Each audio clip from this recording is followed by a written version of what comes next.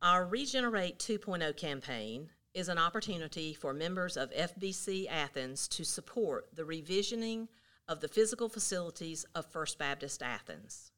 With a church that is 191 years old and celebrating its 100th year in this physical sanctuary at 355 Pulaski Street, this is not the first campaign of this type and most certainly will not be the last. Today's podcast provides us with some insight from persons who are known as members of the Cradle Roll, those who were born into First Baptist Athens and are still here today.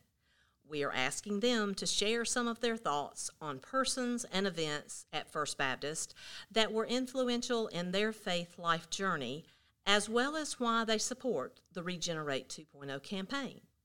Today, I'm talking with someone that I know well, and I'm talking with Jimmy Thomason, my brother. Glad to have you here today, Brother Jimmy. Thank you. Glad to be here. And Jimmy, why don't we start off with, when were you born into First Baptist Athens? So I am the seventh and youngest child of John and Jackie Thomason. We were all born and raised here in this church, baptized in this church. I was born in February of 1967 and was baptized here by Dr. John Appleton in 1979. Yes, we do have a pew that has our name on it back there, even though it's not officially labeled that way, I would believe. So with that family legacy, Jimmy, you would think, as some of our others have talked about their family, but in addition to family, others have talked about other people in this church who were influential in their faith journey. So for you, who would you say in your faith journey played a significant part in your growth, and how? Well, there's been so many folks here in the church, it's hard to narrow down, but I did have a few that really stuck out in my mind. And, of course, I can't say anything first before I mention our parents, John H. and Jackie Thomason. As you well know, from the very beginning, they instilled in all of us the love and the need for being involved in a faith community and be actively involved in your church. If the church doors were open, we were pretty much here and expected to be involved in things. And that is a blessing that we have, and I'll forever be grateful for that. What are some of those experiences that they helped you be exposed to here at First Baptist? Because I'm pointing out one in my own mind a little bit with the Brownie Bear Choir. Yep. In fact, that kind of moves me on to a couple of other folks that I would mention. The Farrells, Bob and Betty Jane Farrell.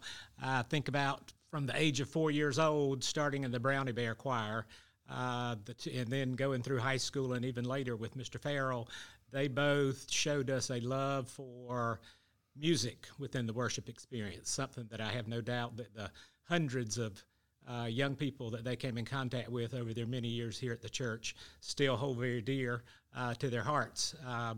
In fact, just a few weeks ago, I was visiting with Mrs. Farrell, and a day or two before we were going to visit, I started having all these memories from the Brownie Bear Choir, and I wasn't really sure were they true memories or was I just imagining things that I thought had happened. So anyway, when I was visiting with her, I started asking her, I'd say, now, didn't we sing a song about so-and-so? And she said, we sure did. And then she'd start singing it, and we'd sing it together.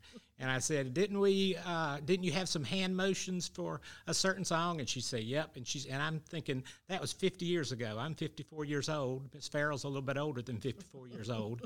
And that we were still able to have those memories. I even remembered one activity she did where she brought a little oil lamp that she had gotten in the Holy Land, and we got to light it and bake some bread. And I remember that whole experience from 50 years ago. Of course, she did kind of burst my bubble when she admitted that she had actually baked the bread at home, and we just acted like we had baked it there. But to have those memories 50 years later is a very special thing and shows the impact that she had on so many.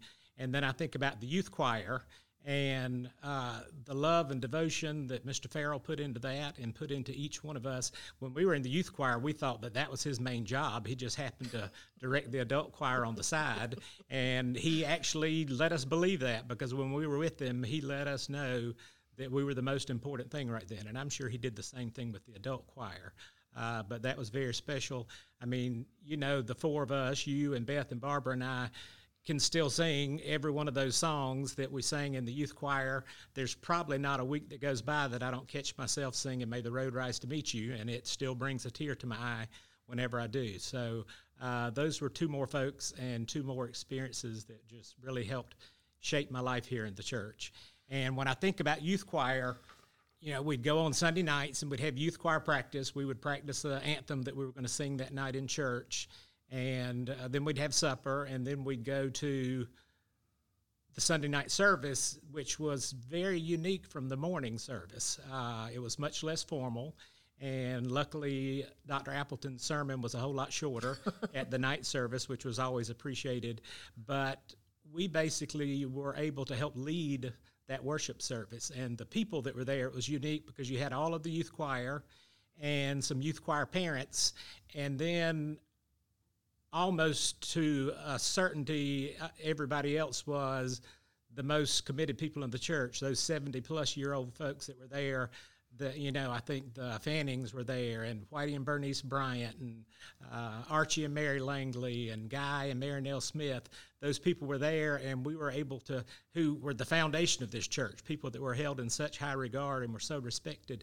And we were there given the opportunity to worship with them and lead the worship with them. We sang an anthem, and then we'd lead the hymns. So I'm not advocating for us to bring back Sunday night services. I don't want the ministerial staff to get nervous about that. But that memory came back to me a couple of Sundays ago when we had the program that Charlotte Marshall ran, and it really made me remember how special those Sunday night services were with having intergenerational groups together.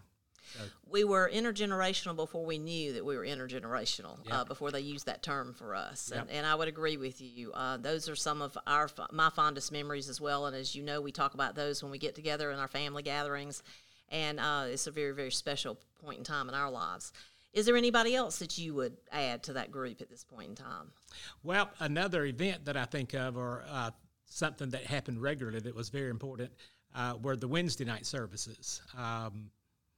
When you think of that old fellowship hall, I'm sure when it was built in the 1950s, it was a modern marvel at the time. But by the 70s and 80s, it was not necessarily a modern marvel. But what it lacked for in amenities, it totally made up for with fellowship and friendship and the people that were in there. And it was just great because you'd have little kids running around, school-age kids, youth group, and then all other mixtures of adults that were in there, just celebrating together. And so that was also a very special time and a very special place. Yes. What of our faithful past at FBC would you think about? And in thinking about that, how can this inspire all of us to be excited about our future? Well, I think I feel like this church has always been, regardless of what time period you look at, has been progressive.